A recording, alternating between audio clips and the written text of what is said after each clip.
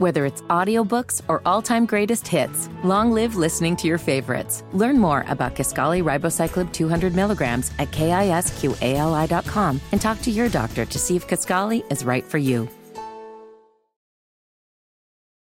Those laws, those are up to the states. They have different laws from state to state.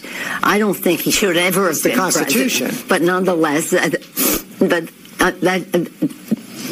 there is a view of the Constitution in Article 14, Section 3, that he should not be able to run for president. But that's not the point. The point now is that, again, different states have different laws. We don't think in California that it applied. In our state, that's what the decision was made here. But anyway, not to go into that because that's very intricate. What is very clear is that the American people want us to honor our oath to protect and defend the Constitution of the United States. Without the truth, there's no light. Without light, there's no path from this darkness. If you really care about the lives lost here, then you should honor the lives lost and call for a ceasefire in Palestine. Ceasefire now! Ceasefire now! Ceasefire now! That's all right. That's all right. That's all right. That's all right.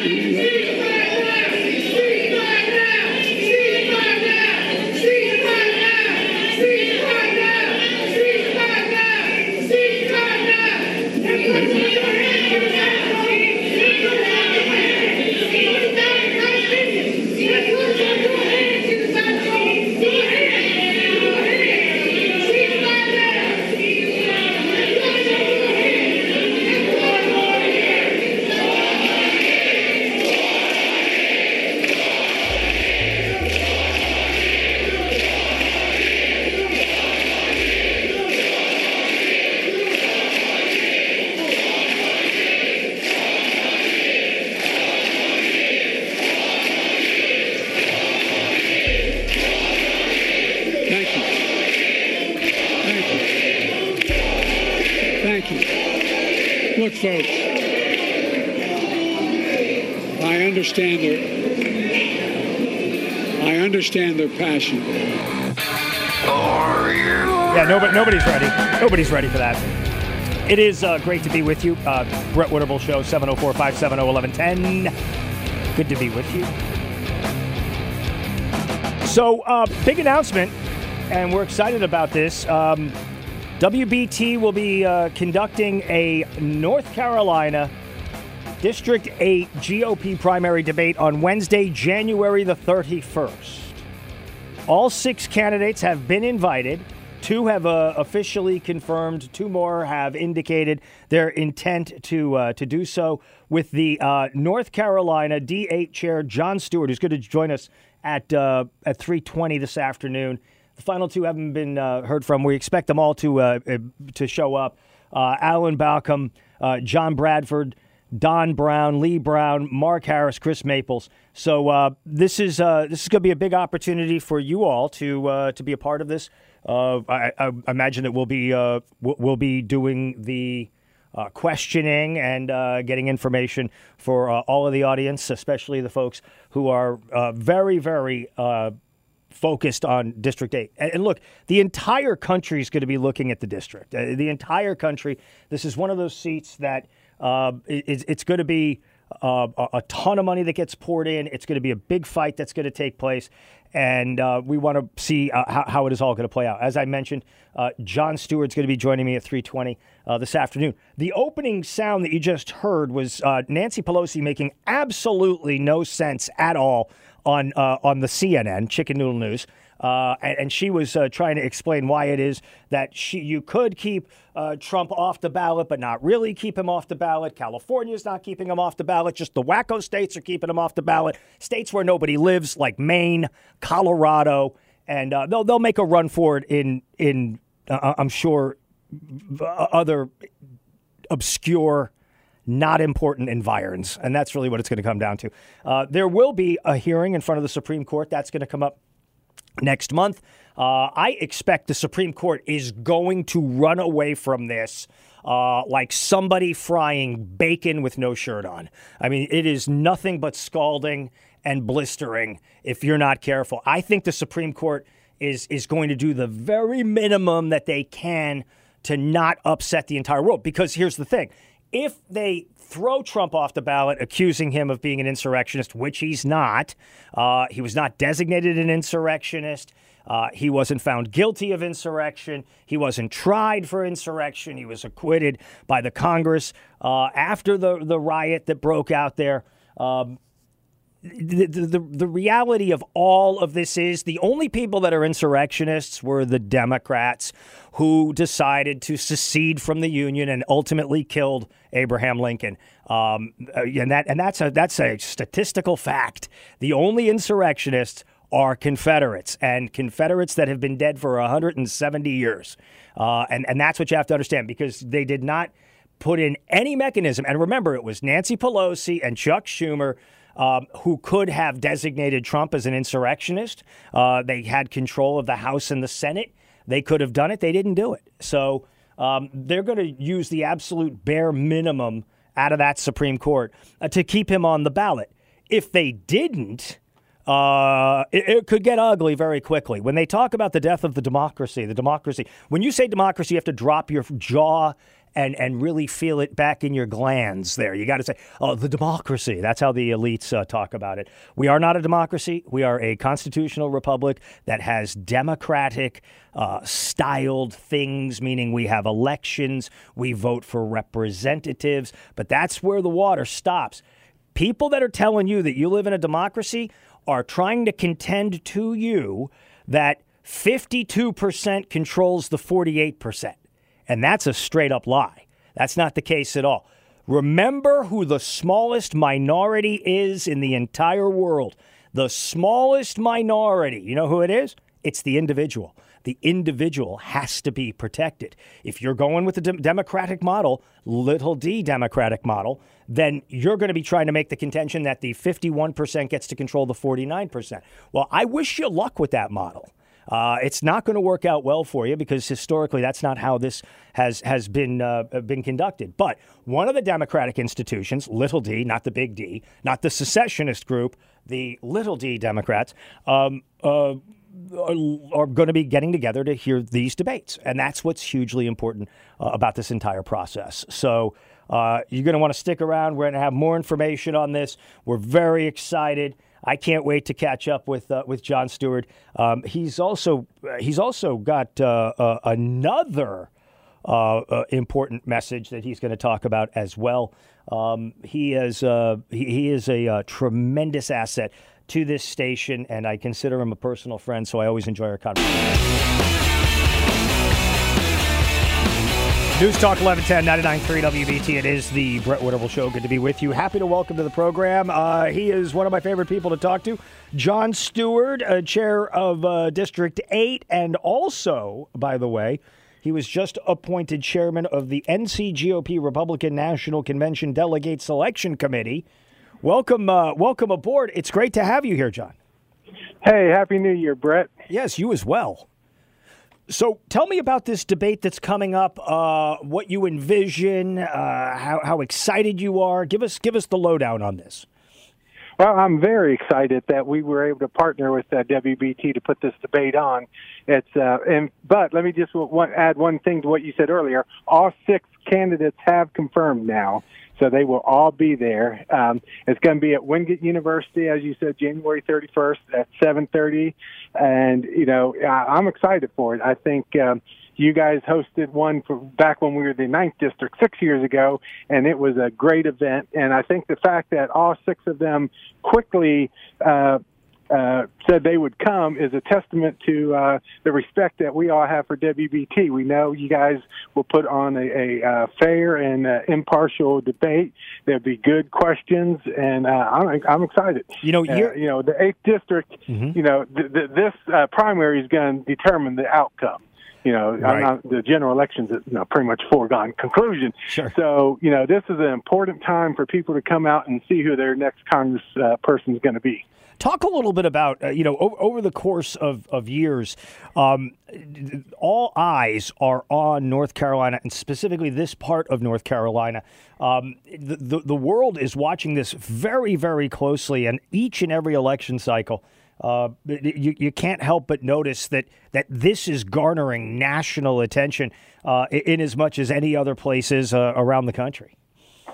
Yeah, I mean, it's definitely North Carolina is one of the big playmakers in the country now.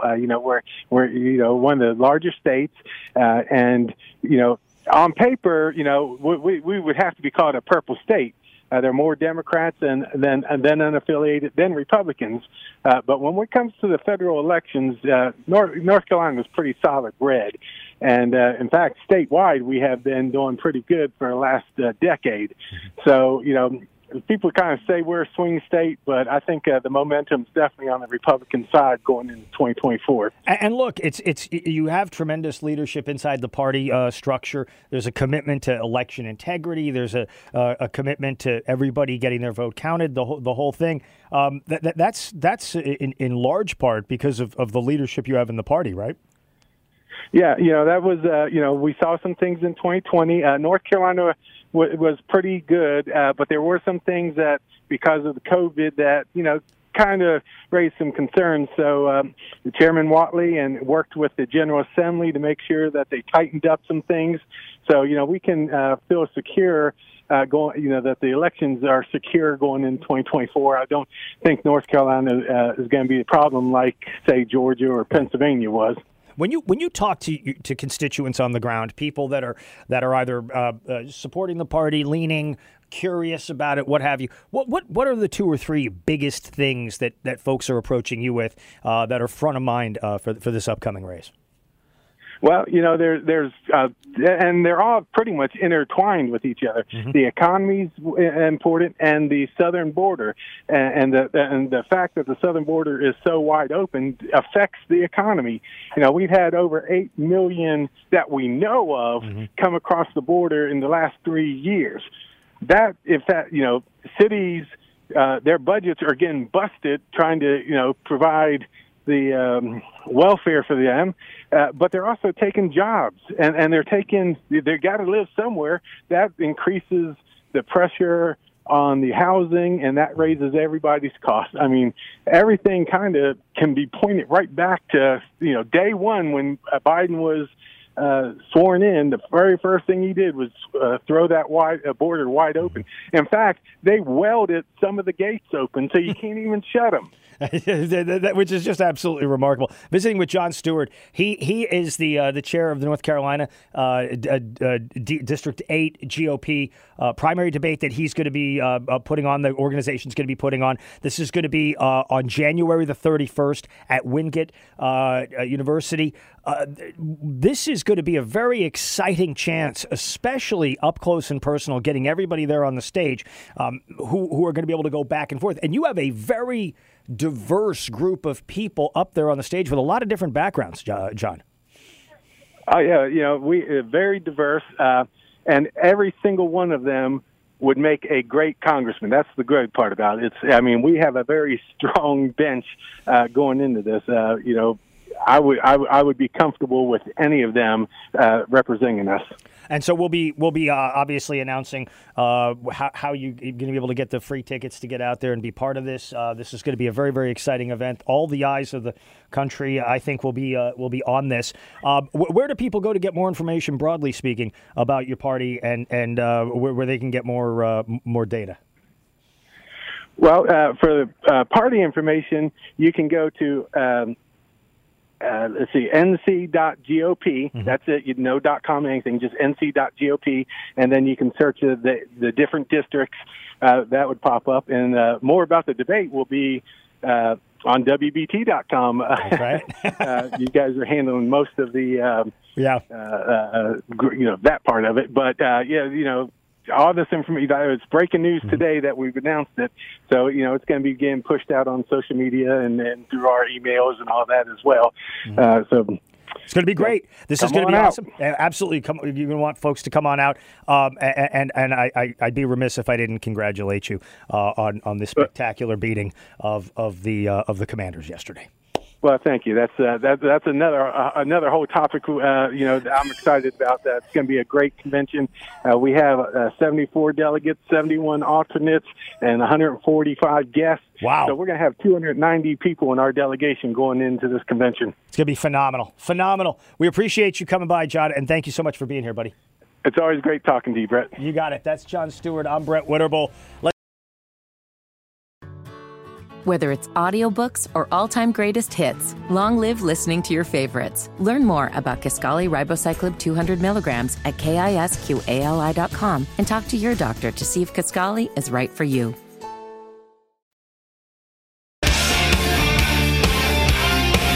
News Talk 1110 99.3 WBT. It is the Brett Winterble Show, 704-570-1110, taking your phone calls. And we're always happy to chat with you. Let's talk to Tom first up. Hey, Tom, welcome to the program. Yes, thank you so much. I just wanted to say that you said Trump was not an insurrectionist. I beg to differ with you 100%. Trump is definitely an insurrectionist, and not only is he an insurrectionist, but he conspired with many people to tell those people to go down there to the Capitol building and fight like hell, which created a total insurrection rioters. And the second thing I want to say is that his top officials now, they told him to call the thing off, and he didn't call it off. He just sit there and let people actually get killed and hurt. And so he's just too reckless to ever become the president. I know he's leading in the polls, but he is absolutely too reckless to be a president of the United States. Thank you. Now, did he murder anybody? He caused some people to get murdered. Yes, he's convicted. No, but I mean, did he get convicted of, say, murder? Did he get convicted? Yeah. In American people's mind, he might not be the court of law right now. No. I mean, it's being an insurrectionist, right? Let me finish. The people look at him as an insurrectionist. I don't know what the people look at him as, but I can tell you under 18 U.S. Code 2383, which is the rebellion or insurrection federal law, okay? Whoever incites, sets on foot, assists, or engages in any rebellion or insurrection against the authority of the United States or the laws thereof, or gives aid or comfort thereto, shall be fined under this title or imprisoned for not more than 10 years or both, and shall be incapable of holding any office under the United States. That's the actual. That's exactly what's going to happen to him before this. Okay, well, fine, that's fine. But let me finish. Before this dog and pony show is over, he's going to wish that he had not ran, and if he does run, he will be the laughing stock of America when he gets beat by whoever. That's what I'm saying. Okay, but he's not been convicted under the statute. As of yet, we'll see how. But he has. I'm saying, but he hasn't been convicted of under the statute. So he is not an insurrectionist because he hasn't been convicted. Well, if we're going to use the law, that's good. Well, that's wait. What else are we supposed to use? Are we supposed to use like a posse that pulls him out of the house and just shoots him on the street? What are we supposed to do? What we're supposed to use is good common sense. We're going to go by the law now. I'm going by the law. So has he been convicted? Let me finish. No, it's a question. I listen to you. I'm listening to you. Let me say this. We can sing together, but we can't talk together. Now, we can sing together, but here's the deal. On that day of January the 6th, we saw exactly, not we saw exactly what he did. Him and his stupid Rudy Giuliani, man, talking about trial by fire and all that. Man, that's what America... I understand what was said. I get what was said. I understand what was said. But he hasn't been convicted. Has he been convicted? As a fact, has he been convicted? Okay, listen. It's a yes or a no. I mean, honestly, it's a yes. Okay, I'll make it easier for you, okay? I'll make it easier for you. I'll make it super easy for you. Has he been charged with this? His charge is going to come. No. Has he been charged? Has he been charged? His charge. Let me finish. His charge. I think you're profiling Donald Trump. Yeah, I guess I am. Yeah. Then you're not a very fair jurist. I mean, if you were in a jury, they'd have to send you out because you don't have an open mind. You think he's already been convicted. He hasn't been convicted. I'm just going by what we saw Okay, what you saw. Okay, is that a standard? Is that a standard that rises to the point of? I don't think hearsay is a good thing in court. What do you mean hearsay? You're saying you saw this. You're saying you saw this. We saw it on TV. You did. Him but was he charged? Did they bring a charge against him for it? You're flipping the script. I'm not flipping the script. I'm asking a question. It's just a question. Okay, we're not getting anywhere. I'm saying let me wrap this up because I see where you're trying to go with this technicality. Technicality? Hold on. It's a due process question. It's not. If they said that. Hold on, Tom. If Steve came over to me and said, "I think Tom stole a car." I'm not gonna believe him. I'm not gonna believe him that you stole a car unless I got evidence. Right. Oh, I appreciate that. You're a good man. But if he saw it. And if he saw you steal a car, then you just go right to jail. You don't get a trial. No. Here's the deal: when the proper time comes, and I just told you it's coming. What's the proper time? This sounds ominous. Like somebody is going to be on the roof of a building with a rifle. Like what are we talking about? The time comes. Okay, here's what we're talking about. And I'm gonna let you go. Yeah. I don't blame you. I'll hang my linchpin right where you're holding yours. Here's what's going to happen when they kick him off the ballot. Because he was an insurrection. They'll have to do it on all 50 states, but go ahead. Yes? Okay. Then if he doesn't get kicked off the ballot, the good judgment and the good sense of the American people would know that we can't keep this man as a president of the United States. No, very possible. Have a good one. Very possible. You know what? That was an okay. Honestly, Tom, I'm giving you 75%. It's a passing grade, but I know you can do better than that. I'm going to help elevate you. I'm going to elevate your game because that's what I need to do. I'm a teacher. I'm an instructor. I'm a debater. And I can make your case better than you just made your case, and I'll do it. Keep listening. You'll enjoy it. I'm really nice.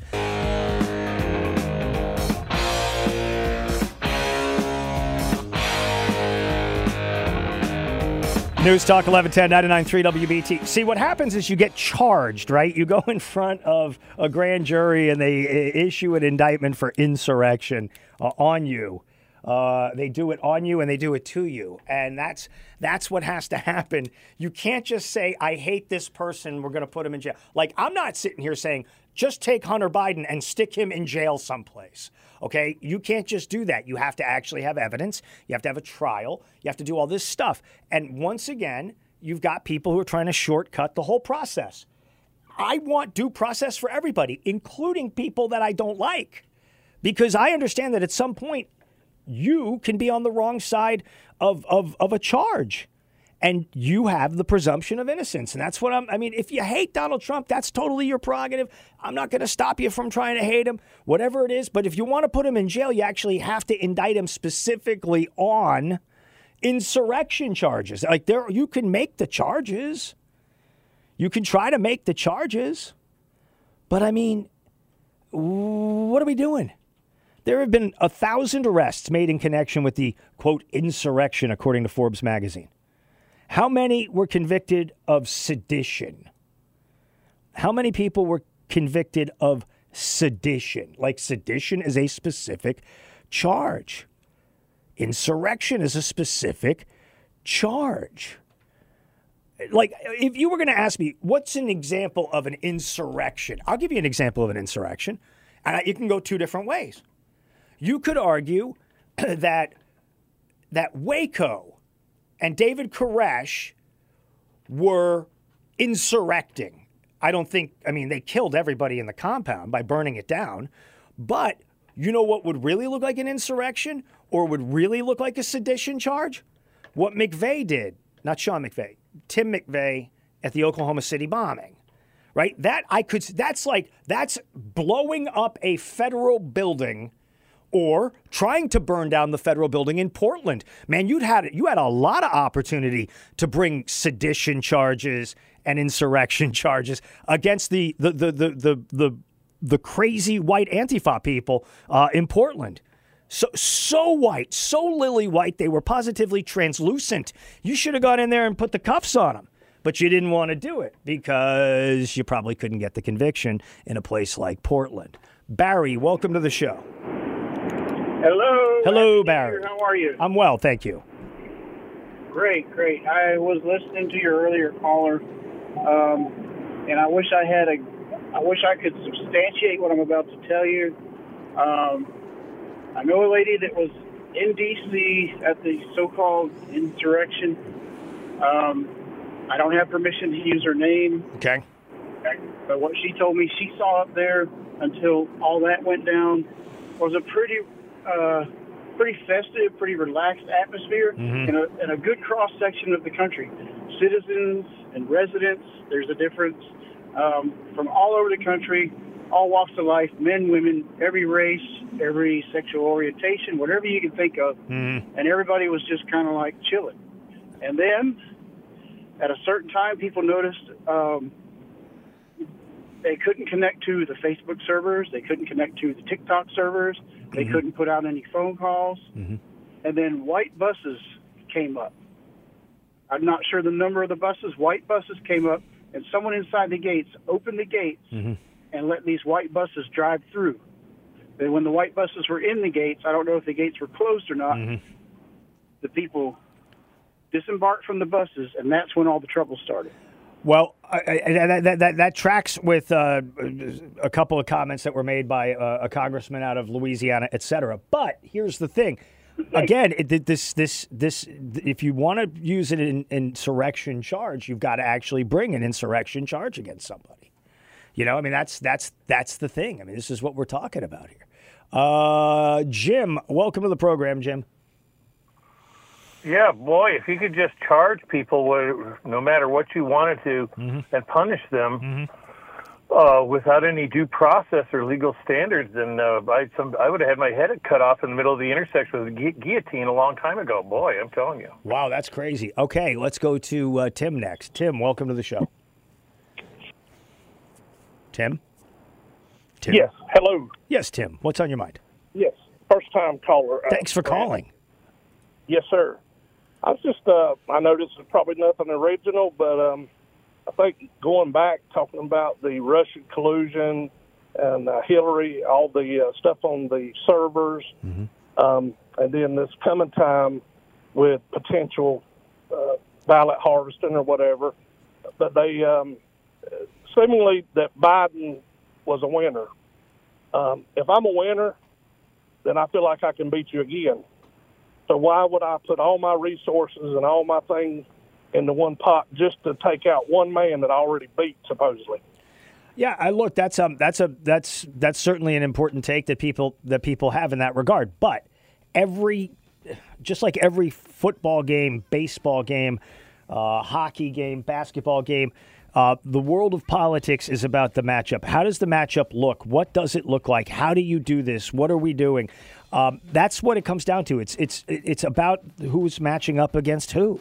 So you're going to have Joe Biden and Kamala Harris very likely taking on Donald Trump and TBD, unless Nikki Haley gets a huge blast of momentum, or Vivek Ramaswamy, or Ron DeSantis, or Chris Christie. I mean, you know, this is what you kind of got going on out there. You've got to wait till you get to the election where you cast your votes. We got plenty more straight ahead. Don't go anywhere. It's a very fast hour. We've got an even faster hour straight ahead. 704-570-1110. News Talk 1110, 99.3 WBT.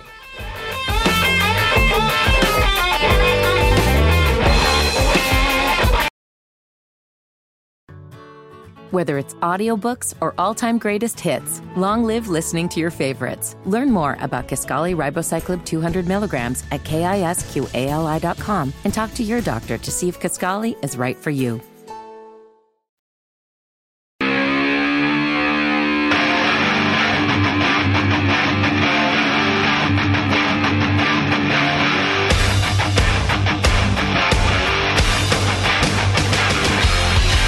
News Talk 1110 99.3 WBT. It is the Brett Winterble Show, 704-570-1110.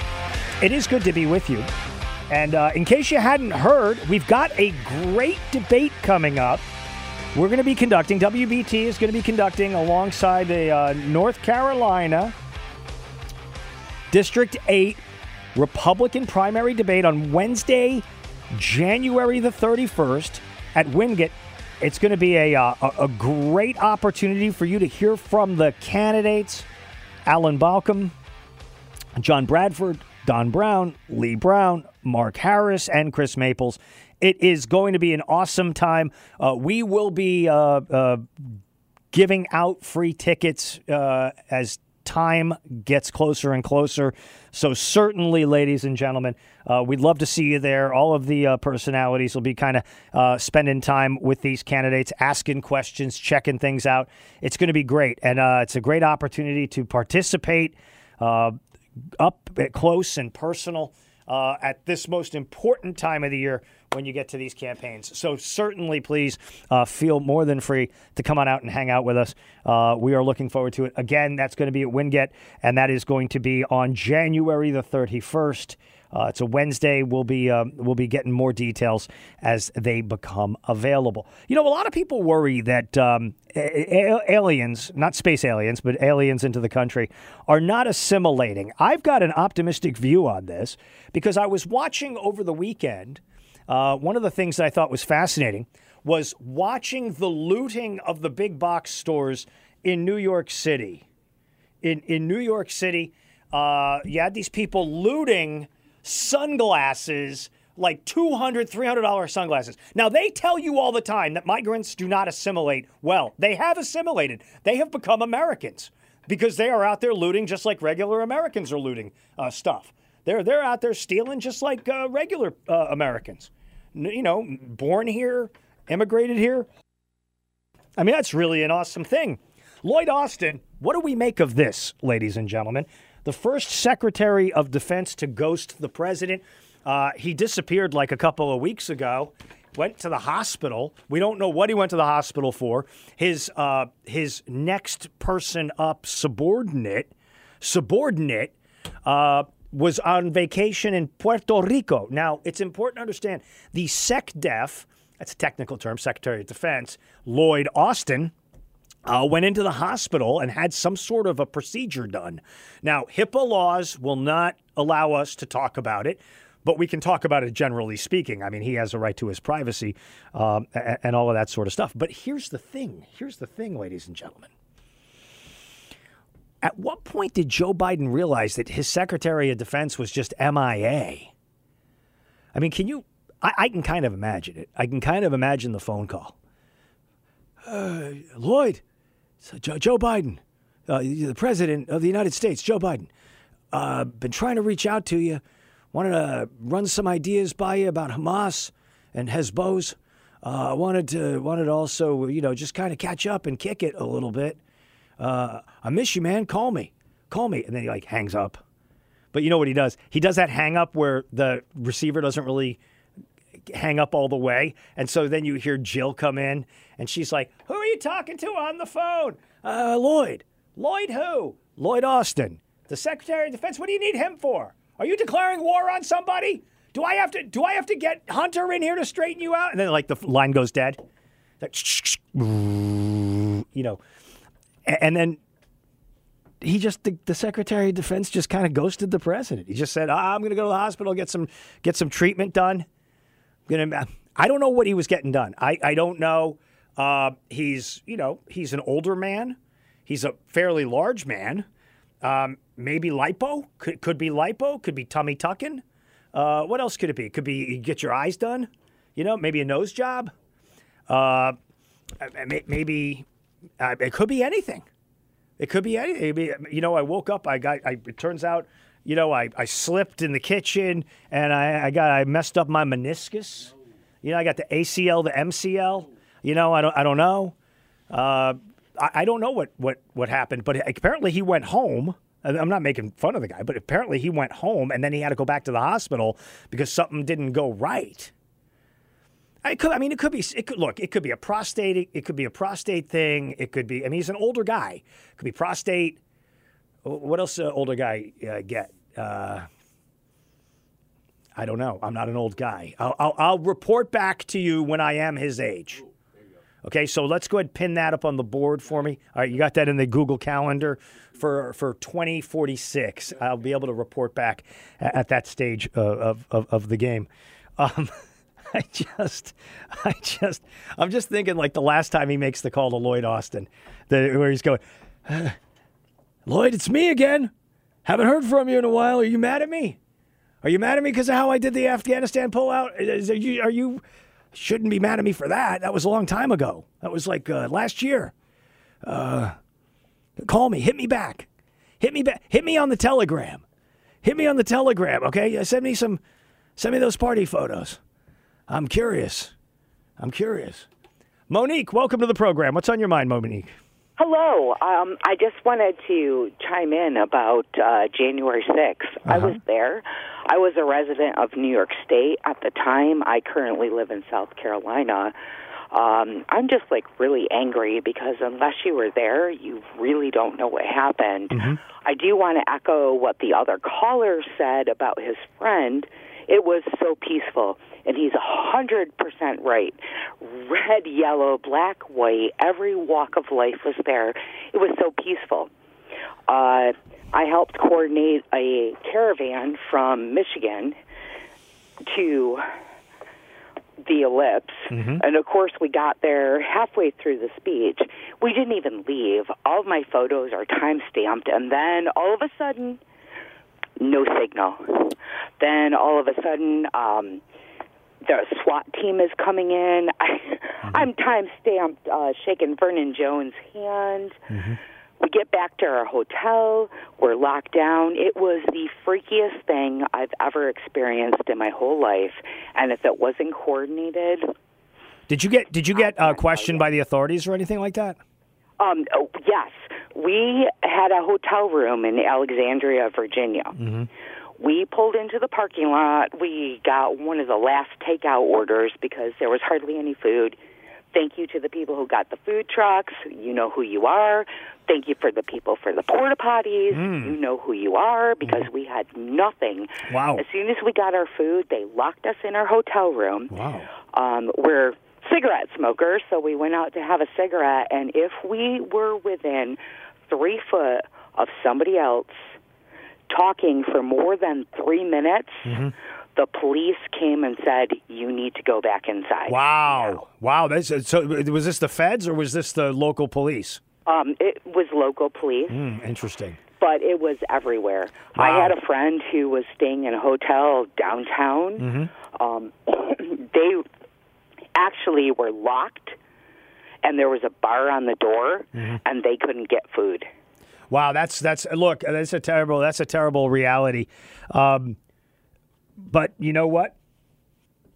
You're putting the word out, and it's very interesting to me. WBT, it is the Brett Winterble Show, 704-570-1110. I've got 2 pieces of sound that you have got to hear.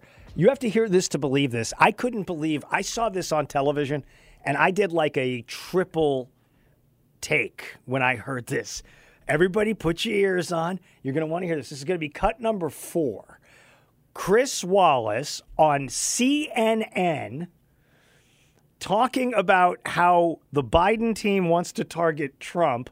Listen to the phrase that Chris Wallace uses. Go. The Biden campaign hoping the speeches and new ads draw a starker contrast with Trump. Aides telling CNN Biden may go full Hitler, directly comparing Trump's rhetoric to the Nazi leader.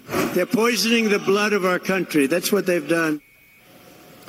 Lulu, is Biden smart to go this hard at Trump, to go, quote, full Hitler?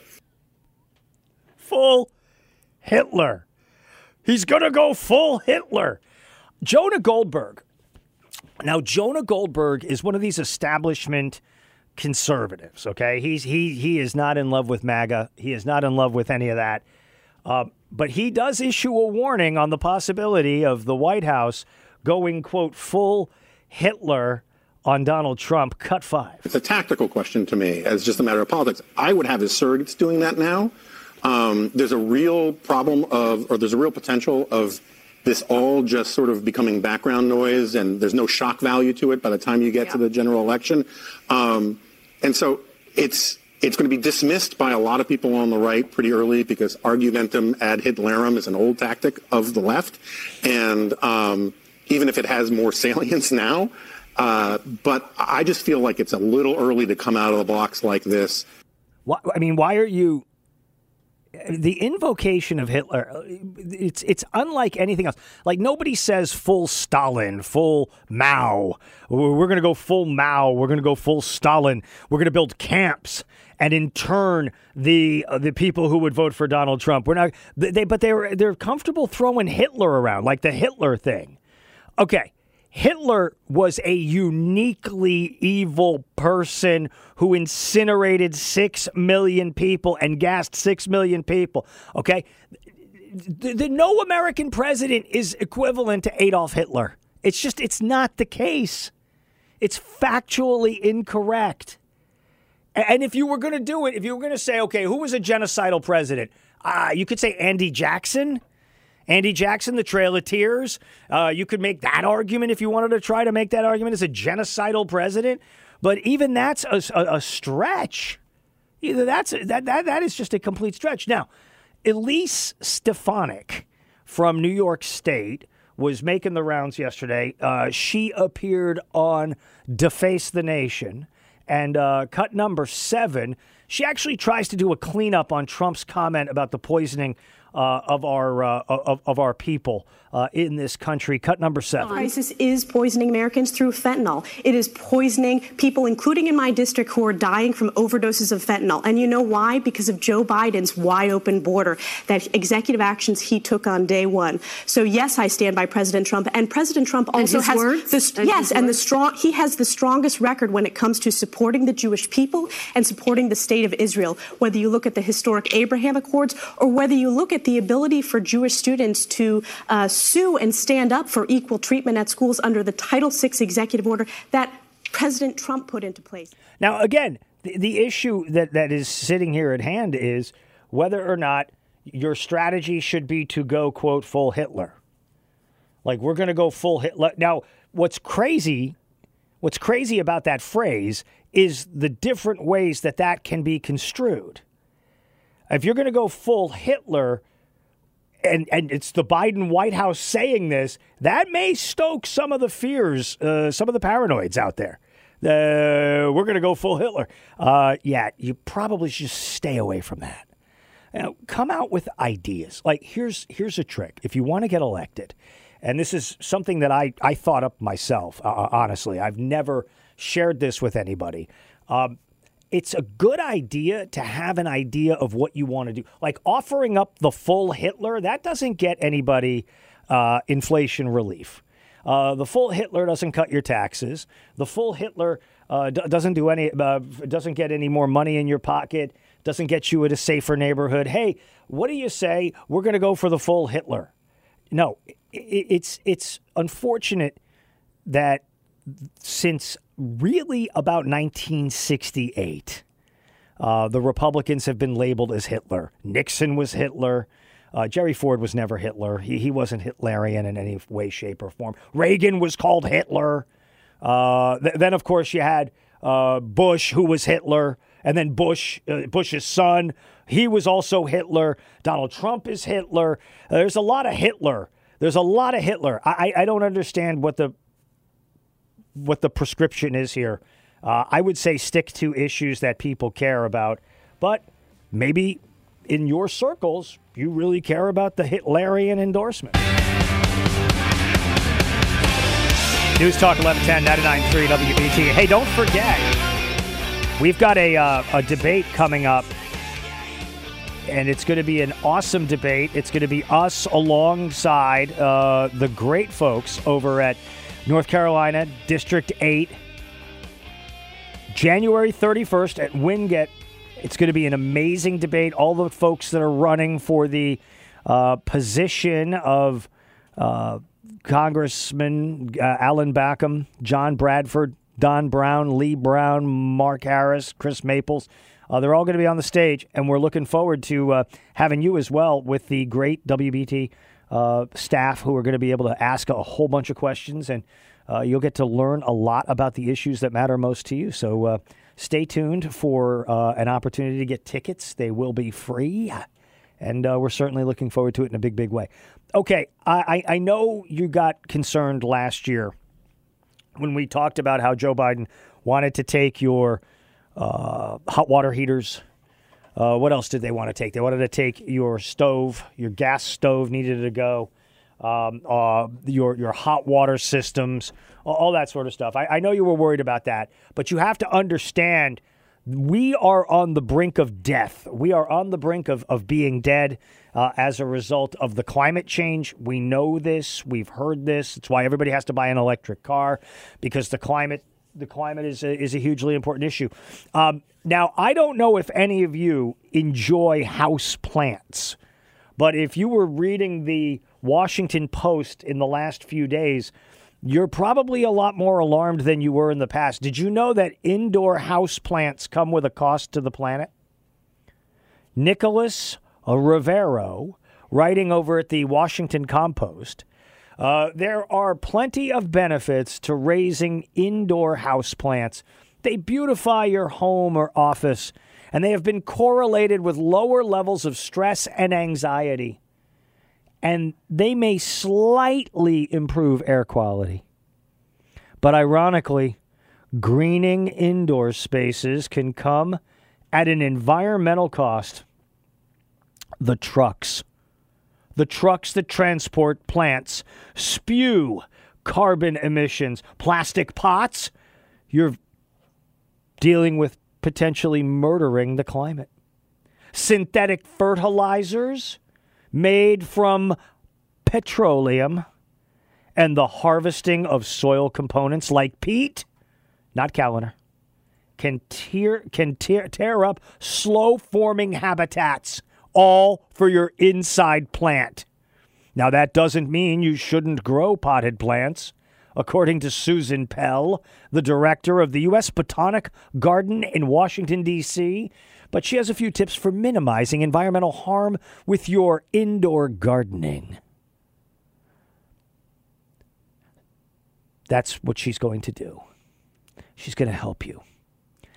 Every little thing we do adds up collectively, so if all of us are doing these things, the collective impact is quite large. The mindful act of trying to be a more sustainable in one area of your life helps you be mindful in other areas. But you should first of all start by finding plants locally. Before you order a trendy plant that you spotted in an Instagram or even you took a trip to a local nursery, take a moment to think about where those plants come from. The plants are oppressed. They're forced into existence, and they're not carbon neutral. A lot of major nursery suppliers are located in Florida or perhaps California. Depending on where you live, that can be a long way for a plant to travel in the back of a truck, and a lot of carbon emitted along the way. To save some money and carbon emissions, you should look for local plant swaps or garden clubs in your area, which are often organized online or on social media sites. Hold on, I'm not some kind of a weirdo freako, but I ain't doing any swapping based on organized online social media sites. I ain't swapping with people I don't know. Maybe they're giving me a plant that I don't want in my house. Maybe you want to give me the wacky weed. I don't know if I'm good with that, ladies and gentlemen. What if you're going to give me a rubber plant? I don't know that I can have that. I think that's a buyer beware. I don't know if I can have that. Perhaps you're going to give me a ficus. Perhaps you're going to give me holly. Well, it seems like it'd be a voluntary plant swap. So I don't know. I'm not interested you don't in want. This. Nobody should be swapping plants. This is how you get COVID. This is how you get COVID and the coronavirus. You swap plants with people that you meet online. That is not acceptable. I want this banned. This is, you know what happens? These people all get together after hours, after they've been out drinking and smoking who knows what. Then they go and they meet up in these houses where all the plants are on display. I don't like that. You got house music going. You got plants a-sprouting and people doing who knows what There'll with be no what sprouting. you need. No sprouting. I don't need people fertilizing the plants there in the house. That's not right. I'll get my own plants. You know what I'm going to do? I'm going to send away for mail order seeds. I'm going to grow my own plants, wholesome plants, good plants, plants like green beans. This is my green bean. Aloe. Aloe is nice. And perhaps rye, barley, what have you, so that we can take the edge off in a few years. I mean, I'm not going to these social media swapping sites. You guys want to swap your plants? That's your business. But you know what? That's how Rome fell. I was there a few weeks ago. That's how Rome fell. We don't need this. Plant your own seed in the privacy of your own house. We don't need plant swapping. News Talk 1110, 99.3 WBT. All right, so the plant thing. I feel like we've covered all the corners of the plant story. I don't want to make you mad. One of my things that I always try to do is not to send you home angry through the front door, but I got to share this with you because this is a factual thing, actually, okay?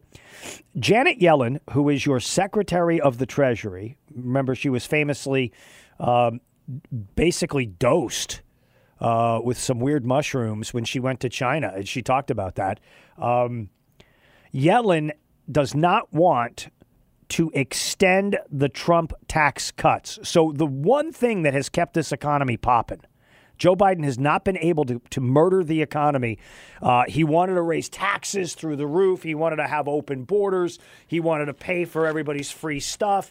You know, he forgave, and I want to congratulate you as American people here. He forgave $132 billion in student loan debt. And you people who didn't go to college, or you people who paid your loans off, God love you, because you just went and carried the freight for all the young people who didn't want to pay their loans back. And so you did that. You, through Joe Biden's good graces, he kicked $132 billion out of the Treasury into the hands of these people. And it's ironic because these are people who are complaining that they can't buy a house. Well, you can't buy a house because of inflation. And you've got a high interest rate, almost 8% if you wanted to buy a house. And so Janet Yellen is looking to just cut the throat of the economy in a second Biden term. You better think long and hard about whether or not you want to go down this road.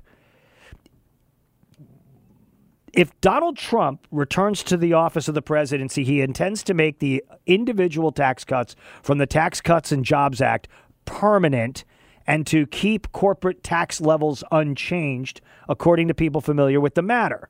To extend all of the things in the Tax Cuts and Jobs Act that is set to expire without finding any new revenue sources to cover everything that's left would be a serious concern, Janet Yellen told reporters in Vienna, Virginia. Yellen also deflected a question on whether or not she now supports seizing Russian assets and using them to rebuild Ukraine. G7 leaders have asked that options be developed and that the matter be studied to allow them to just confiscate money from banks that were connected to the Russian regime and then take that money and just give it to Zelensky and, I don't know, maybe Burisma, who knows. But here's the story that's important here, okay? The Trump tax cuts are emerging as a hot-button issue for the 2024 presidential election. Can you imagine? I mean, in all seriousness, can you imagine if your taxes went up in addition to the inflation that Bidenomics has created? Holy cow. Holy cow. You would be in really rough terrain. We're talking Jimmy Carter, 1980, 79, 1980. You're talking about Jimmy Carter type economics. I mean, it was a terrible time to be a kid where parents were upset at 13 and 15 and 16% interest rates. I mean, it was just horrible. If you want this economy to continue to pop, to continue to grow, you would have it in your best interest to want those tax cuts extended, because the way you have to think about tax cuts not being extended, and trust me, they're still going to send all that money to everybody, every Tom, Dick, and Harry you can imagine. They're going to bail out everybody's student loans, and all the social justice stuff is still going to continue. But if you want to be able to keep more of your money, you need to vote for that sort of a policy, I think. Because otherwise, right, how would you like to have your taxes go up 15, 20%? That may be the case. That may be the case. ExxonMobil's write-down of $2.5 billion of troubled California properties aims to end 5 decades of offshore oil production in the state of California. But it's very hard for them to be able to leave. California will not let the ExxonMobil company get out without taking a big hunk out of their back end. I mean, this is really quite something. Exxon is working with a company called Sable Offshore, a company created in 2020. They agreed more than a year ago to pay $643 million for Exxon's Santa Ynez oil and gas operation off the coast of Santa Barbara. The pending sale triggered the write-down of the property's book value in Exxon's fourth quarter earnings.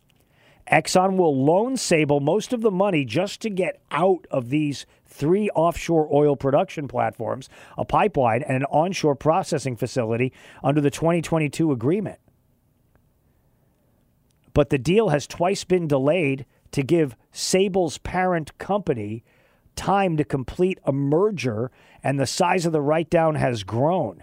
So this is one of these things where perhaps you've been to a Grateful Dead concert once upon a time in your life, and there is the desperate man standing just outside with the finger, but more importantly, yelling out, "Who's got my miracle? This sheet, just take it off my hands. I've been holding it all day. I'm out of my mind. This guy is sleeping up in a tree. Just take the merch from us." Okay, take the merch from us. That's Exxon. Exxon is like, just take it from us. We are tripping so bad right now. We don't know where we are. Here you go, take it. Take it all. We can't hold it anymore. We're going to lose our minds. We're going to suddenly be Sid from Pink Floyd. You can't do that. 704-570-1110. Coming up, in case you didn't know what any of that meant, Bo Thompson's going to explain it to you. 704-570-1110. News Talk 1110. 99.3 WBT.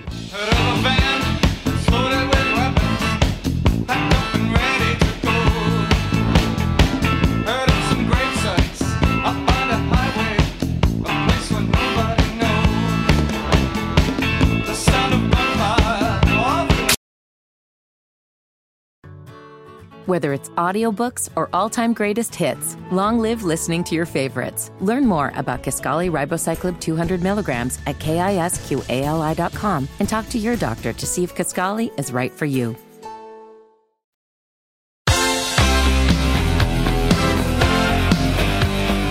News Talk 1110, 99.3 WBT. It is the Brett Winterble Show. Good to be with you. And we welcome back to the program one of my all-time favorite people, Bo Thompson, joining us. Hello, Bo Thompson. How are you? Hey, back at you. Hope you're doing well. I'm doing great. A question for you. Are you excited about the college game tonight? Because it feels to me like it's kind of fallen into the ether a little bit. I don't know why, but it just feels that way to me. I'm always more excited about the semifinals than I am the final. Yeah, me too. I think part of it is because just personally, I never really get to see the end of the game. Right. You know, I got to go to bed so I can get up and I'll see the highlights about 3 a.m, but I don't get to watch it. The semifinals, especially when they're on New Year's Eve for some reason, I like it even better. But I love the format that they have right now, and I'm even more excited about the 12-team format next season. I do think, I was thinking about this the other day. It seems like maybe there's not, but it just seems that way when the game's on New Year's Eve versus New Year's Day. But the gap between the national championship and the semifinal round seems shorter this year. And I don't know. I like that part of it, but I definitely am in the category of not as jazzed about tonight as I was the 2 games on New Year's Day. You know what? It's interesting because if you look at the way the CFP is going to be played next year, the thing that's freaky about this is the national championship will be January 20th. Yeah. I mean, that's like 3 weeks longer than what we've. I mean, think about like all those games starting in like December 19th, and then it goes all the way to January 20th. Like that's a month of playoffs. Well, what they really ought to do, and the NFL now that they've added a week, and they've made the playoffs longer, or at least there are more teams in the playoffs. But they've added a week to the regular season, so it pushes the Super Bowl almost to mid-February. Yes. What would have been great is to put the college football national championship on that Sunday. That's the lull between the 2 weeks of Super Bowl build-up. Because to me, 2 weeks of build-up to the Super Bowl is always way too much. And don't tell me that the Pro Bowl suffices there, because I can't stand the Pro Bowl, especially what it's become now. But why not go back to the old schedule and put the college football national championship there in that midweek? It's not a bad idea. It's not a bad look. I can't hate that idea. I mean, it's.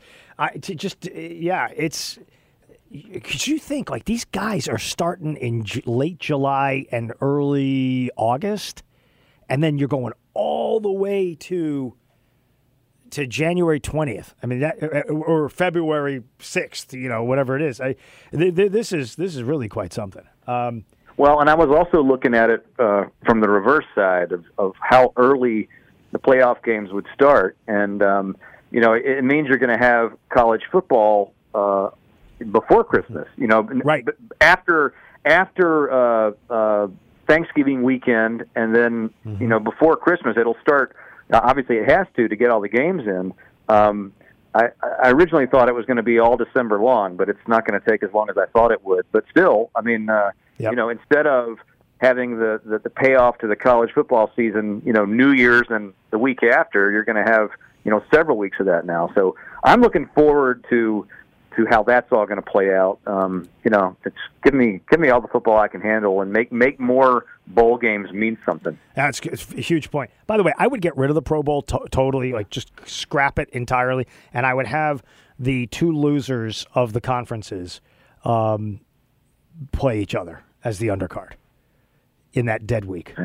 Works for me. Yeah, I agree. I think the Pro Bowl, as big as the NFL is, it's kind of amazing that the behemoth can't figure out its All-Star game, because I'm not saying that any of the All-Star games are perfect, but I'm a whole lot more interested in the baseball and the NBA than I am football. And when you look at the ratings for the NFL versus those other two, it's not even close. Yeah, it's not. It's not. Tell me about the dysfunction of the Panthers and the firing of Scott Fitterer today. How do you think this thing plays out in the near and medium term? Well, I mean, tonight's national championship is one domino, right? What happens with Harbaugh? Because I think the two names that are the biggest profile names that are possibly, I shouldn't say presumably, but possibly going to be on the open market would be Harbaugh and Bill Belichick. Right. Now, it's possible that both stay where they are, but Belichick's got to figure out things there in New England, and there are a lot of people that think that he may find his way to L.A. Chargers, or, it's hard to believe that either one of them would say that Carolina would be the number one place that they would want to go. But by the same token, you do have Bryce Young that you can develop around. Bill Belichick's given the keys to everything, which I think you'd have to give him if he came here.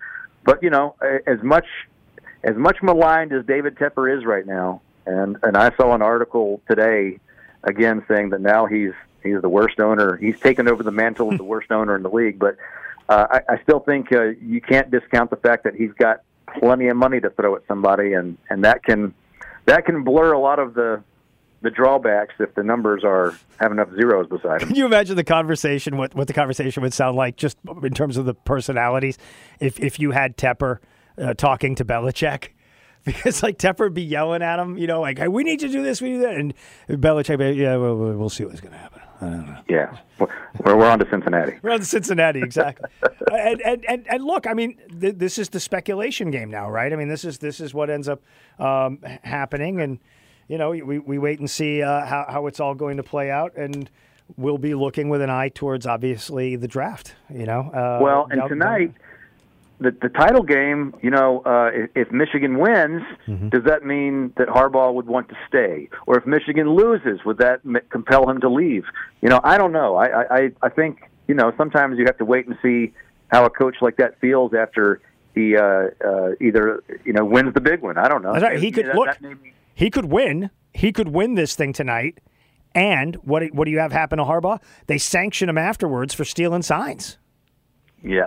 I mean, and you could also have him win and say, "Okay, I've done what I came to the college ranks to do. Let me go back and go back to the NFL," because he's flirted with it for a while now. But you would think that this would be the moment if there is going to be one. And Antonio Pierce would be a very fine coach for the Panthers. Maybe not. I mean, So you're saying there's a chance. What do you got coming up on the stormy edition of the Tuesday of the Good Morning BT show? Well, that's going to be a dominant story tomorrow because Charlotte Mecklenburg schools have decided to call off school tomorrow because of this, in anticipation of what this could be. And this is not a winter storm for us. This is more like as I've seen it described, like a tropical storm in the winter. But the actual high tomorrow is going to be mild, comparatively speaking, to what we've seen recently and what we had on this past weekend with the possible winter weather. So tomorrow is going to be wind. It's going to be rain and lots of rain. And so we'll have Ray Stagik from the Weather Channel and be monitoring all the developments, up to the minute, so you can plan your day. And everything else, fallout from the national championship and latest on the Panthers with Jim Szoke, starting with Beth at me at 6 o'clock. Great stuff. Be safe, and we look forward to catching up with you tomorrow, my friend. Thanks so much.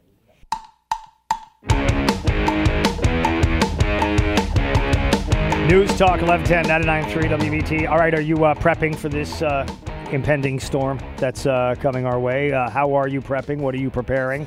What are you planning? How is it working out for you? All of those fair questions for you. 704-570-1110 to be a part of the conversation. There's a lot of other stuff that's happening out there, and some of it is happening, like way, way, way over there in that part of the world where, you pretty much consistently see the dangers of different sorts of crises. Terrorism is first and foremost of mind in that regard. So, chatbots. And I don't spend time with a lot of chatbots because TJ knows why. You know why I don't spend time with chatbots? Because I'm a man. And so I don't have time for chatbots. But there are people who are very into chatbots, but not in the way you would think. Chatbots are trying to recruit people to join terror cells, including Al-Qaeda and ISIS. Chatbots appearing to promote terror organizations, including ISIS and Al-Qaeda, have come under fire as tech experts fear mounting security threats caused by an unruly artificial intelligence. So we're talking about chatbots. Chatbots? We're talking about chatbots. Chatbots appearing to promote and recruit for terror organizations have got people worried. And it's all the AI. The AI, we were warned. Character.ai is a fast-growing platform that boasts thousands of artificial intelligence personas that users can chat to. One of these is dubbed Abu Muhammad al-Adana, describes itself as a senior leader of ISIS, and expressed total dedication and devotion for the group when chatting to terror expert Jonathan Hall from The Telegraph. That's a British newspaper. After trying to recruit me, al-Adna did not stint in his glorification of ISIS, to which he expressed total dedication and devotion, and for which he said he was willing to lay down his virtual life. Virtual life? What is this? When did we lose this war? This war of reality. I don't understand. This makes me sad. He's willing to lay down his virtual life. He singled out a 2020 suicide attack on U.S. troops for special praise. Any user can log on to character.ai and make an AI persona. A large button labeled Create on the site's left-hand side brings up the option to create a character by filling out a profile. Once this is done and the chatbot has been fed 15 to 30 lines of conversation, its personality begins to form.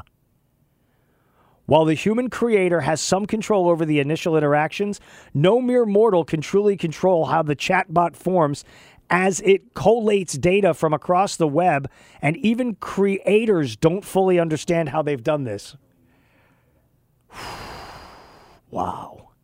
In his conversations with James Mason, for example, Hall found that he didn't quite live up to his hateful reputation and warned him about the perils of racism. Wanting to test the tech for himself, Hall now created a now deleted Osama bin Laden bot whose enthusiasm for terrorism was unbounded from the off. This was also true of Hamas, Hezbollah, and Al-Qaeda-inspired bots, all created by the same anonymous user who made an Israel Defense Forces character. Hall reckons many of the bots are made for shock value or satirical reasons. Only human beings can commit terrorism offenses, and it's hard to identify a person who could, in law, be responsible for the chatbot-generated statements that encourage terrorism. But still, you could get some idiot deciding he wants to go do whatever this chatbot is telling him to do. This is crazy. I saw something last week that was sort of on par with this. And again, this to me is crazy. So the New York Post had this story. British police are investigating the alleged gang rape of a girl's avatar in a virtual reality game on the metaverse. Is this thing on? We have to stop this. You have to get out of your house. I mean, not now or tonight, because there's going to be a storm. But you have to get out of your house and not just sit on your computer, not sit on your phone all day. And if you're sitting on the phone all day, look at reels and laugh. Laugh at the crazy things that people do. But this chatbot, virtual rape, what is this crazy stuff?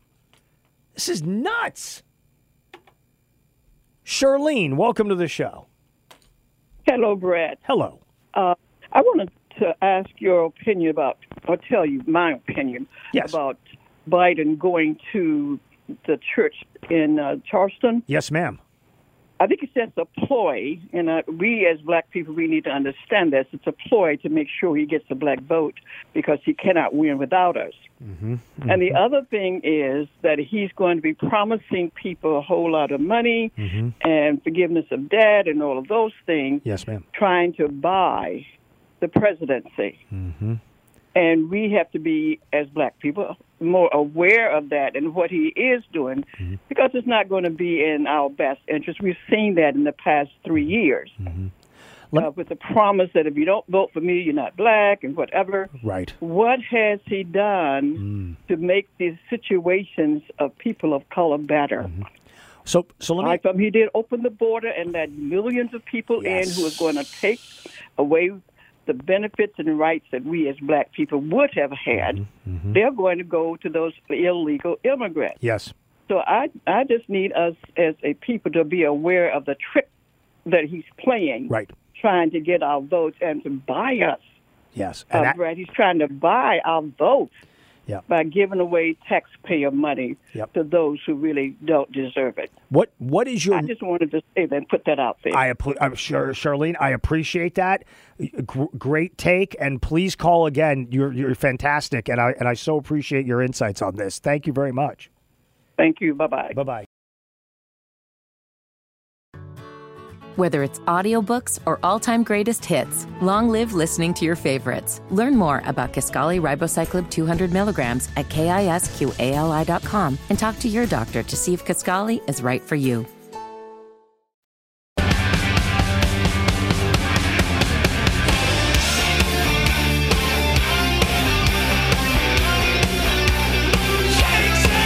So I want to pick up off of what Charlene was talking about in that last segment.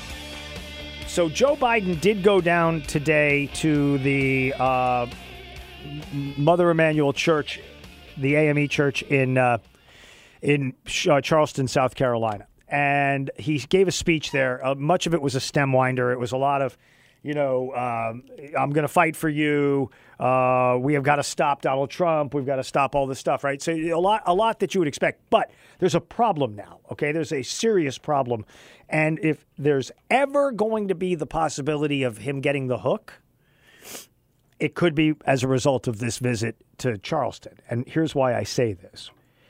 Top South Carolina Democrat Jim Clyburn says he is very concerned as Biden is tanking with African-American voters and is not breaking through the MAGA wall as president, set to visit key southern state today. So this was before he went down to Charleston. He is worried. He says, I'm not worried. I'm very concerned. This is Jim Clyburn. Clyburn was an early Biden supporter who propelled him to victory in South Carolina and now says he's very concerned with the president and what he's been saying and focusing on. Clyburn was asked on CNN about President Joe Biden's African-American approval ahead of the Biden trip. He said, I'm very concerned. Biden went down there and gave a speech today. He was interrupted, by the way, by pro-Palestinian activists. My problem is that we've not been able to break through the MAGA wall in order to get people to exactly what this president has done. The 30-year congressman cited the fact that Biden has forgiven billions in student debt despite his sprawling debt relief plan being held up by the courts.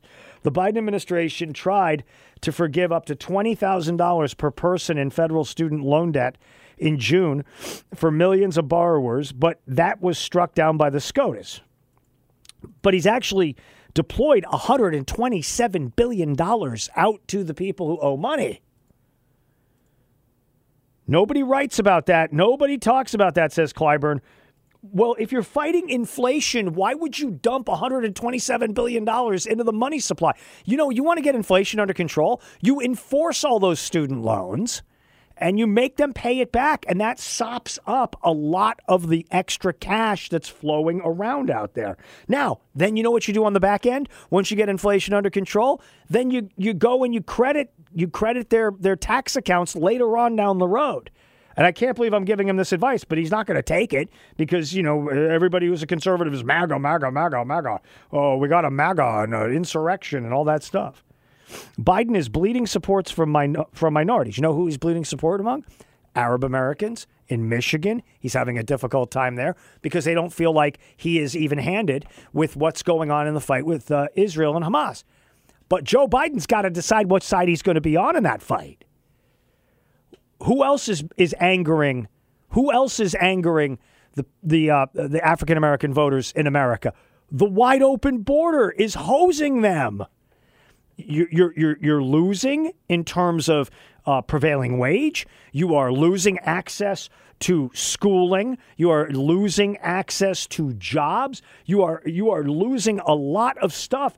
And you brought in, it ain't 8 million people, by the way. I know Jon Stewart said 8 million. It's like 12 million since 2020. It's like 12 million people that have come in.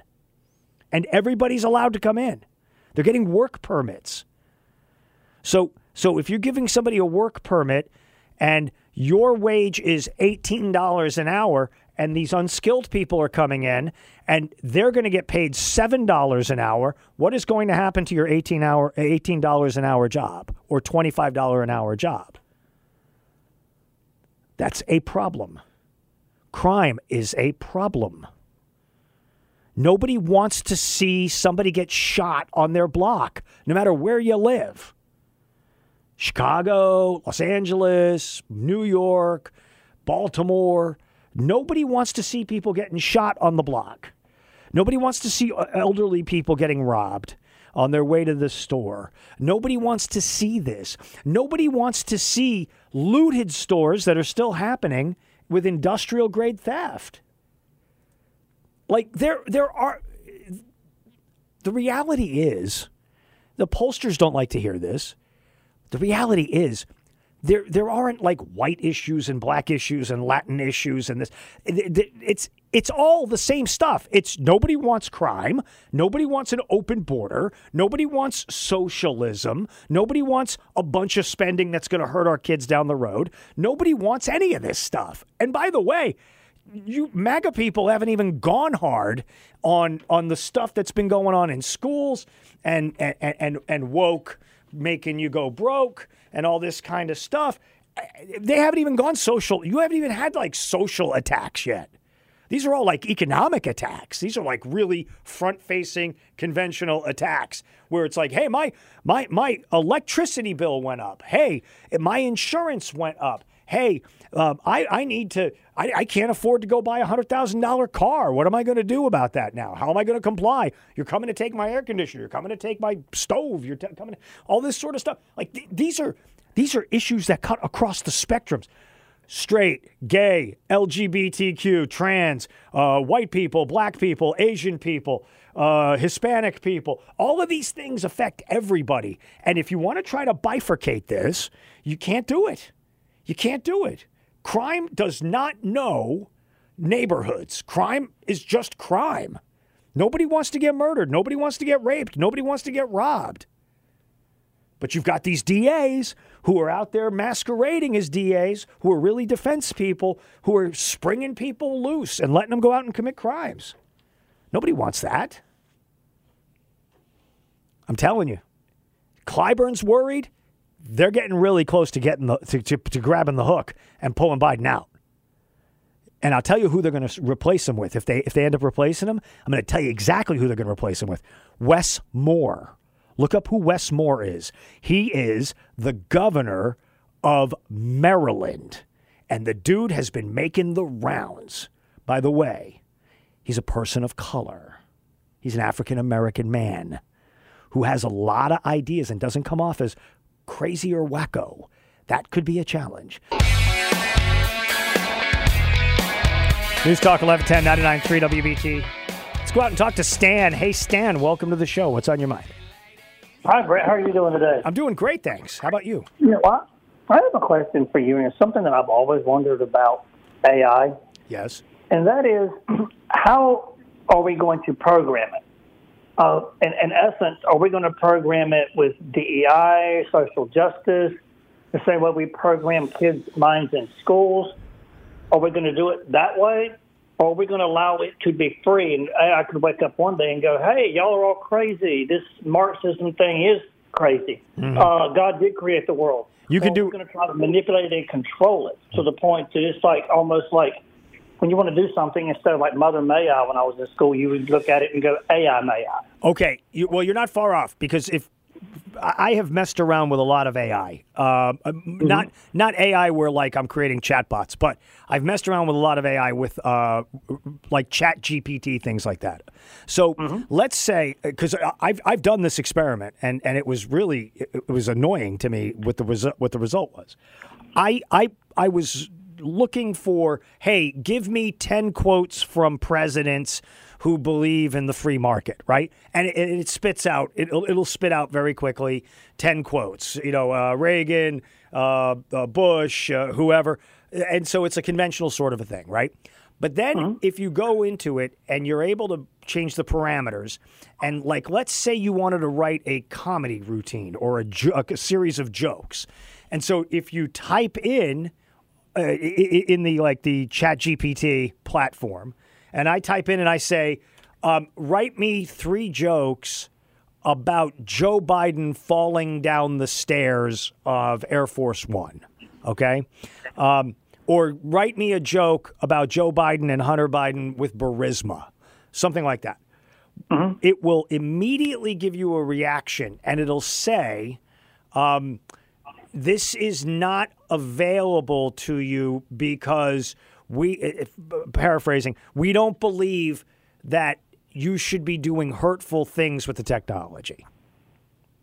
Right. Well, and here's what I've noticed. I'll look when I'm doing research for the book I'm working on. I'll go and I'll type in a certain subject, and it'll give me all the benign stuff. You know what I mean? Yeah, of course. And I'll try to rephrase the question like that's right 20 times. All of a sudden, I'll phrase it a certain way, and I'll get exactly what I was looking for. But that's correct. That's correct. Figure out how it thought in order to manipulate it to give me what I wanted. That's correct. So here's what's interesting. So over the weekend, Bill Ackman, who has been leading the charge to blow up these institutions of higher learning, Columbia and Harvard and MIT and all that. Over the weekend, his wife was targeted by somebody at MIT saying that she may have plagiarized her PhD dissertation that she got in Israel. And so Bill Ackman has now come out and said, and he just came right out, and he said, okay, this is great. So here's what I'm going to do. I'm going to develop a platform that's going to run everybody's dissertation for plagiarism that is in any way connected to any university in the United States of America. And he said, I'm going to fund it. I'm going to fund it, and we're going to do it. And we're going to make sure the people who have plagiarized are going to face consequences. We're going to get rid of them. And so what you now have is you've gone from AI into the political arena, and now on top of that, it's going to be a proliferation, like a missile contest between the United States and Russia. But now it's like, hey, we're going to go and look this up. So you want to go after my wife? You want to make allegations about it? We're going to go through everybody at every university and name every one of them that did not cite properly their work. That is a game changer. That is the equivalent of the Soviet wall coming down in East Germany. Well, there's one thing. The other thing you could use that for, too, is you could also do it for copyrighting music. Sure you could. Have it go and listen to all the songs, and then as new songs come out, run the new songs through it to see if there's anything even close to being plagiarized that AI just determined that's correct. in advance. Well, that's correct. And what's funny is you're going to end up with notes for music that are going to be like, hey, this sounds a lot like this other song. Did you steal this? There's only so many notations you can have. Whether it's audiobooks or all-time greatest hits, long live listening to your favorites. Learn more about Kisqali Ribociclib 200 milligrams at KISQALI.com and talk to your doctor to see if Kisqali is right for you.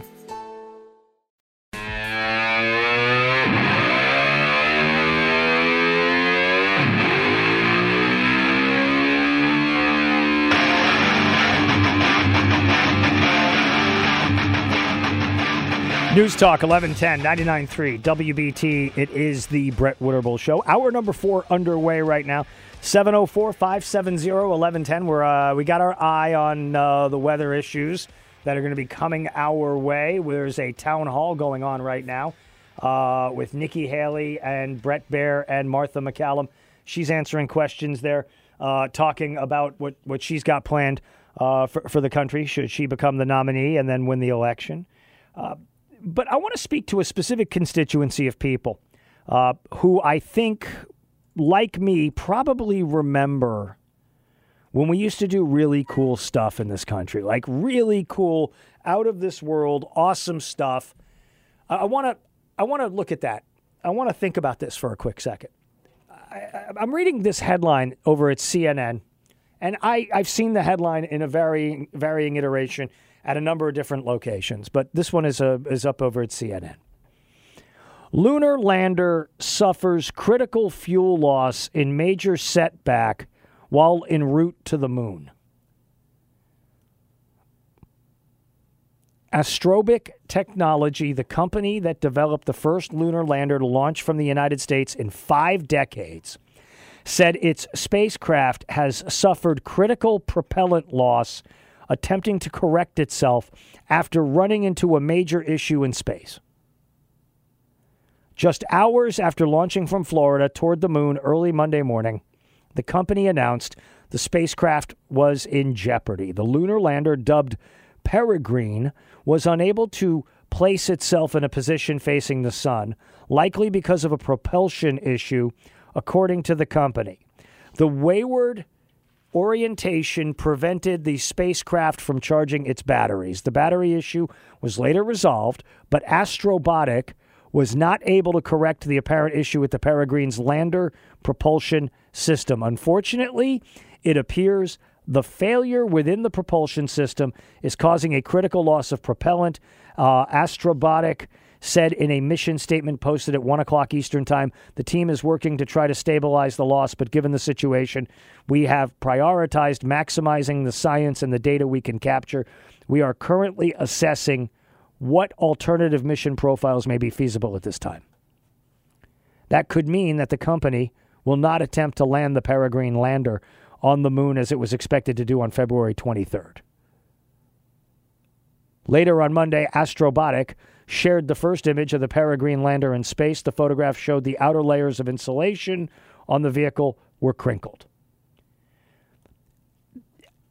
Now, I understand. I mean, I'm not a rocket scientist, but I understand that when you go and do something like this, there are risks involved. And obviously, there are no human beings on board this thing, thank God. So there's no risk to the human beings involved. And I want to know if I'm alone in this sentiment that I have. I love my country. I love this country so much. I love the people of this country. I believe this country can do incredible things and has done incredible things. But man, it feels like we are in such a shabby world right now. The country is shabby. And I complain about the tinkerers and that sort of stuff, and a lot of that's in good fun. I never thought we'd see our country get this shabby. It is shabby. You look at what passes for culture on television, the Golden Globes or any of this other garbage that's on television. It's all terrible. It's rot. It's garbage. It's awful. I'm not expecting everything to be Shakespeare and incredible Leonardo da Vinci stuff, okay? But this country has become so shabby, and it makes you wonder if we can still do great things. Look, the culture of the country is always reflected in the leaders we have. And we have a doddering person who doesn't know where he is, what he's talking about, how he's doing, and he thinks that you are the problem. He thinks that 50, 55, 60, 70% of this country is the problem. It's a shabby presidency. The country has become very shabby. And I really think that's the word. You know, a couple of weeks ago, I was talking about nincompoops. Claudine Gay, I said, was a nincompoop. A nincompoop who just doesn't understand his adult, doesn't understand the mess that she has caused for so many people at higher education, and then you find out she's a plagiarist or an alleged plagiarist. Well, if she's a nincompoop, this president is the shabby leader-in-chief. They spend more time in Washington, D.C., telling you what you cannot accomplish and what you may not accomplish than they do edifying anybody. Anybody. Why is that? You want to know why people aren't signing up for the military? Because that's the message. We don't do great things anymore. We're kind of winding things down. We're kind of shutting things down. We don't develop incredible stuff anymore. China's just a competitor who steals all of our intellectual property. It really has become, it's shocking. I never in my life thought, even in the darkest days of Obama, Biden, even in the darkest days of Bill and Hillary, even in those dark days, I never thought we would get this shabby this fast. So we can't even send a lunar lander into space without losing energy, without it being able to propel itself on the mission. How did they do it with slide rules and calculators in the 1960s. How did they do it? You know why? And you know how they did it? At least my understanding? These were the people that came out of World War II, man. They beat two psycho superpowers in Germany and Tokyo in Japan. They developed a nuclear weapon. They fought two fronts and a nuclear weapon. It was never that shabby. You know why? Because failure was not an option. Failure was not an option. You look at from December 7th, 1941 to the conclusion of the war with the bombing of Japan, and you look at what was accomplished, even with all of our technology, even with all of the opportunities we have, I don't think you could ever match it. And you want to know why? 4-letter word. W-I-L-L. We don't have the will anymore. We're too worried looking over our shoulder. We're too worried about what other countries are going to think of us. You think FDR felt that way? You think Truman felt that way? You think Eisenhower felt that way? You think Kennedy felt that way? No way. No way.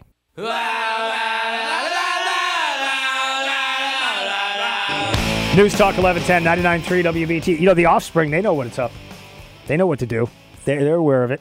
Let's go out and talk to Dave on hold. Dave, welcome to the program.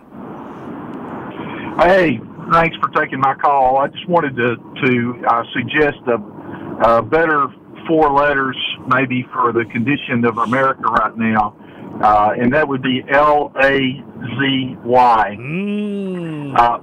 We are fat, dumb, and happy. We are apathetic, especially when it comes to our political involvement. Yes. And we are fattened and ripe for the slaughter. And unless we turn it around quickly, we need, I love your shabby term. Yeah. I'm a nice guy, and so people can spell this out for themselves, but I think you should replace the ABB with ITT, and I think you've got a more descriptive term of Biden. That's all I got. I appreciate you being out there, man. Thank you. Here's the thing, though, okay? Garbage in, garbage out. So if you don't instruct people in the right ways to do things, they're going to just fall back on bad habits. I mean, that's, you know, when you learn to play a sport, when you learn to pick up a hobby, when you learn to shoot a gun, to do something else like that, there's a procedure, there's a process that you're supposed to do, right? And one of the things that has always struck me, and I'm, you know, look, I'm a middle-aged person, okay? What strikes me is the idea that, well, I can't fix this thing in my house, so I'm just going to let it not function properly. That you can't give up like that. Okay, I'm not saying you got to rewire your house, you got to install a whole new AC unit. There's experts for that. But my gosh, you know, try to make the effort to retain. Because we have a culture that is a disposable culture, right? Everything gets thrown out. You have your cell phone, it's still fine, but you want a better cell phone, so you just get rid of the one that you've got. All this sort of stuff. That's not a way to live. Okay, that's not a way to live. Constant takeout is not a way to live. I mean, I'm sorry if I'm judging, but you know, I think that there's a lot of things that we take so for granted, and we'll find out. We got a big storm coming in here, right? We got a big storm. So are people going out tonight and getting flashlights and batteries? Are people kind of looking up and saying, okay, which one of these trees could possibly come down on my property? Not that you can do anything about it, but it's just awareness. Like, you need to be aware. You need to be aware of the challenges. But most importantly, you have to be aware of the threats. And our country is beset by threats. And we have been told since at least 1992, we have been told that there are no enemies. None of these countries are our enemies. There are competitors. Do you believe for a minute that China is a competitor? Do you believe that Iran is a competitor? Do you believe North Korea is a competitor? Do you believe Russia is a competitor? No, these are countries that historically despise the United States of America. They hate our freedom. They hate our what we're able to do, and that's a problem. And if you put on any cable television program, 90% of what you're seeing on TV is running down the country. It's not running down a politician. It's not running down a point of view. It's running down the country. And yet, the craziest part of this entire endeavor is the fact that you've had 12 million people break into the country to live here. Now, are they 12 million? Are they coming in to invade the country and take the country over? No. They see us. They see us as people who can get them paid one way or another. See, the politicians do not go into Washington, D.C. or into Raleigh or into Columbia for the purposes of edifying you, building you up, making you successful. They're not. That's not the job that they have. They have the job to represent you. But how many of these politicians that run for office ever ask you your opinion? Hi, my name is Joe Smith, and I'm running for state rep. I'm running for school board. I'm running for Congress. I'm running for Senate. And I want your vote. Okay, why do you want my vote? Why do you want my vote?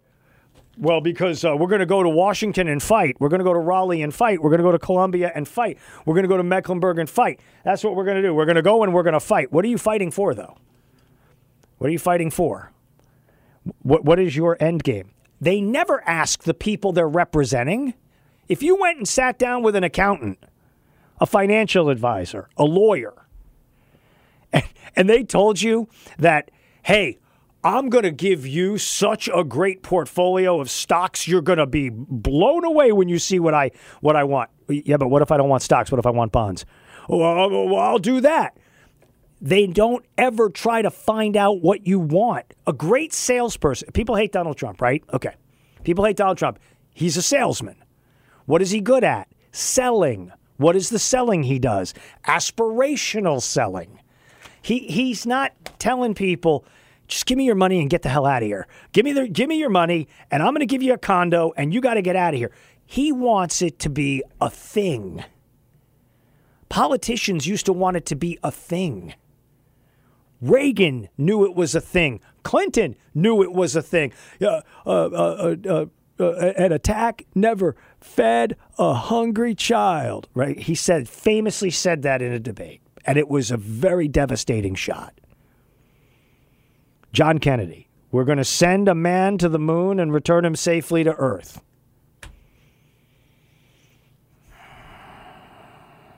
And then you had people like LBJ. I will not send American boys to go do the fighting that Vietnamese boys should be doing for themselves, as he ramped up 500,000 people into Vietnam to go fight. The politicians that are effective are the politicians who make you think about what they're saying. You just heard a speech on Friday from somebody who said that, oh my God, we're all going to die. If this election doesn't go my way, the country is finished. It is not by any measure finished. But that kind of rhetoric emboldens your enemies. Whether it's audiobooks or all-time greatest hits, long live listening to your favorites. Learn more about Kisqali Ribociclib 200 milligrams at KISQALI.com and talk to your doctor to see if Kisqali is right for you.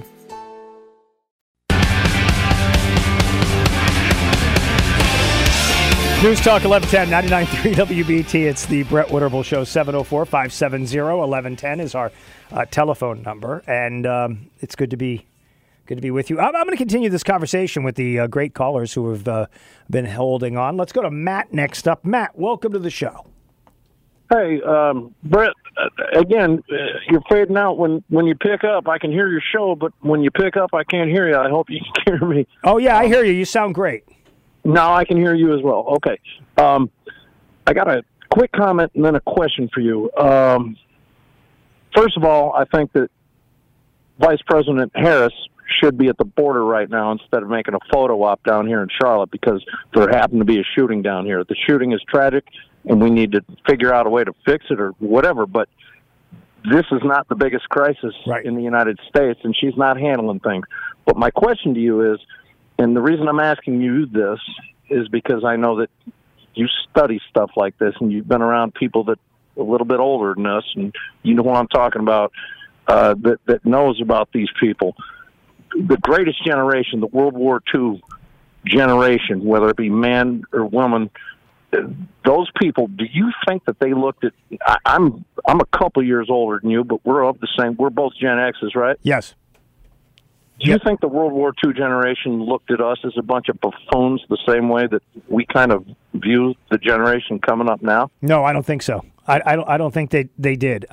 Remember, people dismissed Gen X people as slackers. That was a term that was applied in mass to our group.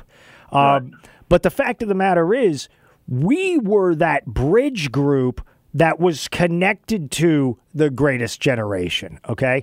You probably remember when you were young, parades in your town, gatherings at the VFW or the American Legion. You would oftentimes see, and this is something that's kind of disappeared, which I don't understand. Remember when you would see the World War II guys or the Korea guys or the Vietnam guys would be selling the poppies. They'd be handing out poppies to people, and you'd put them up. Sometimes you'd put it on your rear view mirror, or you'd put it on your dashboard or something like that. These are the cultural connections. It's the connective tissue that exists. Yeah, we revered them as heroes. You did, and you asked your grandfather or your father or your great grandfather. You asked them stories about what was it like when you landed at Normandy. What was it like when you landed at Okinawa? What was it like when you were in the Army Air Corps, pre-Air Force, right? And they would tell you about that stuff. And you would ask them, and you'd say, were you scared? How did you feel? Were you worried? What happened? And the thing about that is, that was all the connective tissue. It didn't matter Hispanic, black, white, anybody else. There was a unity of existence there. And people understood that you had to tell those stories and talk about this stuff, because at some point it was just going to fade. And that's why you got 20% of people who think like the Holocaust never happened over in Europe. You know, it's terrible. It's disgusting. Yeah, there's no evidence of that ever occurring, right? Yeah. And so I don't think they looked at Gen X as losers. Right. Because they really weren't wired that way. They did look at their kids, I think, if they were hippies and they were protesting Nam and things like that. They certainly had a strong opinion on that.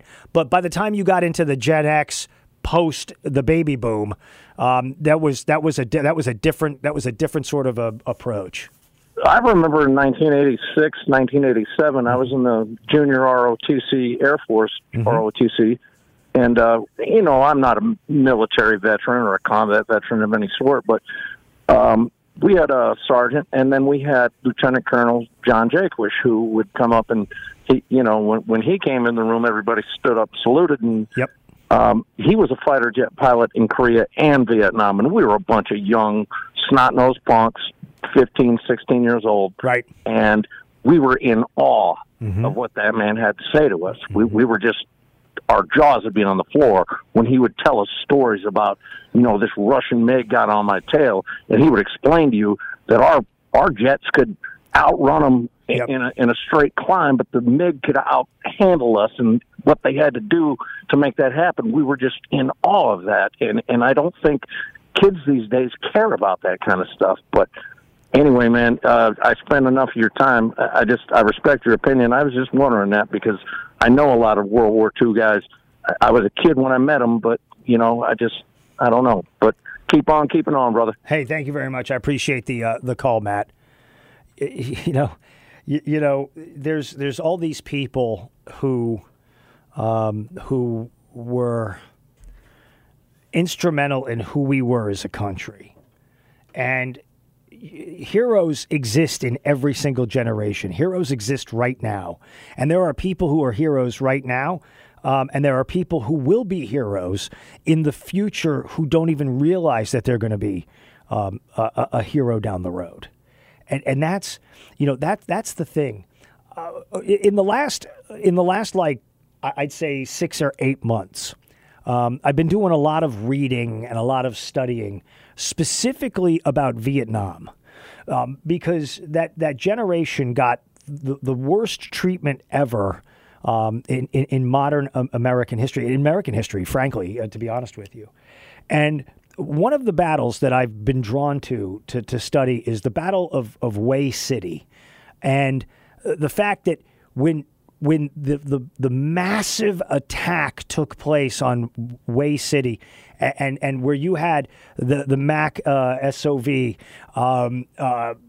trying to function in that area, and that battle, and the fact that they sent in 150 Marines to go take on 10,000 people in Hue. Hue is spelled H-U-E if you've never heard of it. And you look at these people who were in that fight, like Ernie Cheatham. Look up Ernie Cheatham. Ernie Cheatham was a bad dude and a great patriot. Ernie Cheatham was a U.S. Marine Corps officer. He was a veteran of the Korean War and the Vietnam War. He was a recipient of the Navy Cross. And you know what else he was before all of that? He was an American football defensive tackle who played for the Baltimore Colts and the Pittsburgh Steelers. And there's these scenes, these videos, because Cheatham was a commander of the 2nd Battalion, 5th Marines during the war, and was at the Phu Bai combat base.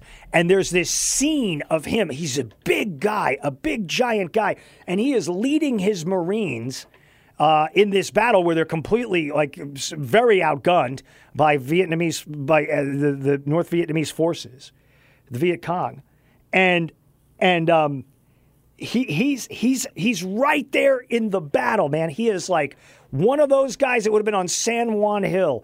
He's one of those guys. February 2nd, 1968, when that attack happened, and you see what he did, because he was awarded the Navy Cross for his heroism leading the 2-5 Marines during the battle. And one of the things that struck me about this man was the President of the United States takes pleasure, this is his commendation, in presenting the Navy Cross to, as then, Colonel Ernest C. Cheatham for extraordinary heroism while serving as a commanding officer of the 2nd Battalion, 5th Marines, 1st Marine Division, Reinforced Fleet Marine Force in the Republic of Vietnam from the 3rd of February to the 3rd of March, 1968.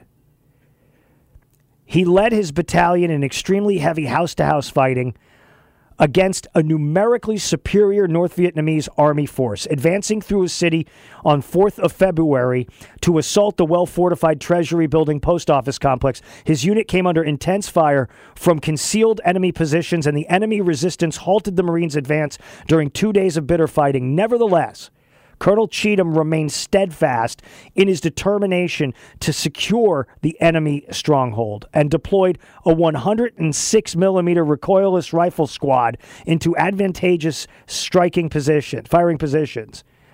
He personally pinpointed the targets with M16 tracer rounds and directed accurate fire on the enemy, which significantly reduced pressure on the assaulting force. Completely disregarding his own safety, he joined the assaulting unit and aggressively led his men in routing the North Vietnamese from their entrenched positions. While proceeding through the city on the 6th of February, he organized a battalion for an assault on the enemy-held provincial headquarters building. Ignoring the hostile fire of all around him, he directed his men to covered positions while he fearlessly advanced an exposed position from which he could locate the sources of enemy fire. He called in M50 Ontos forward and directed the suppressive fire against the enemy. This is what those guys did. And you know why they did it? They did it because they did it.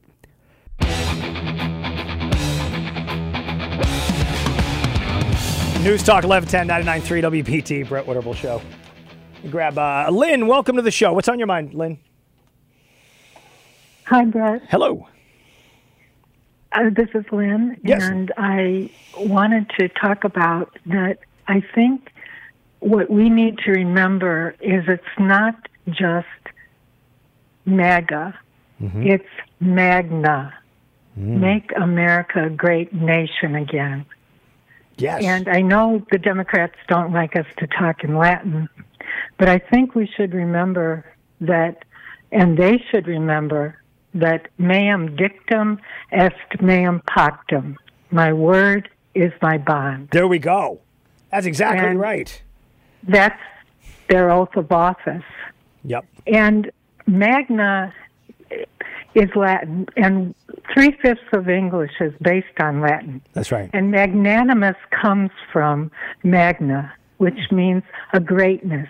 And Americans are the most generous people when others are in trouble. We try to donate our time, our will to help others, not just ourselves, and our money to do so, and our time to do so.